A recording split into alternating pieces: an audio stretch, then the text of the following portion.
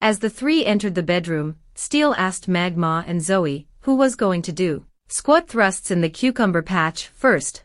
After an awkward pause, Zoey said to Clutterbuck, I think me and Magma are going to do a little clam jousting for a bit, but you can watch and absolutely feel free to, hold your sausage hostage.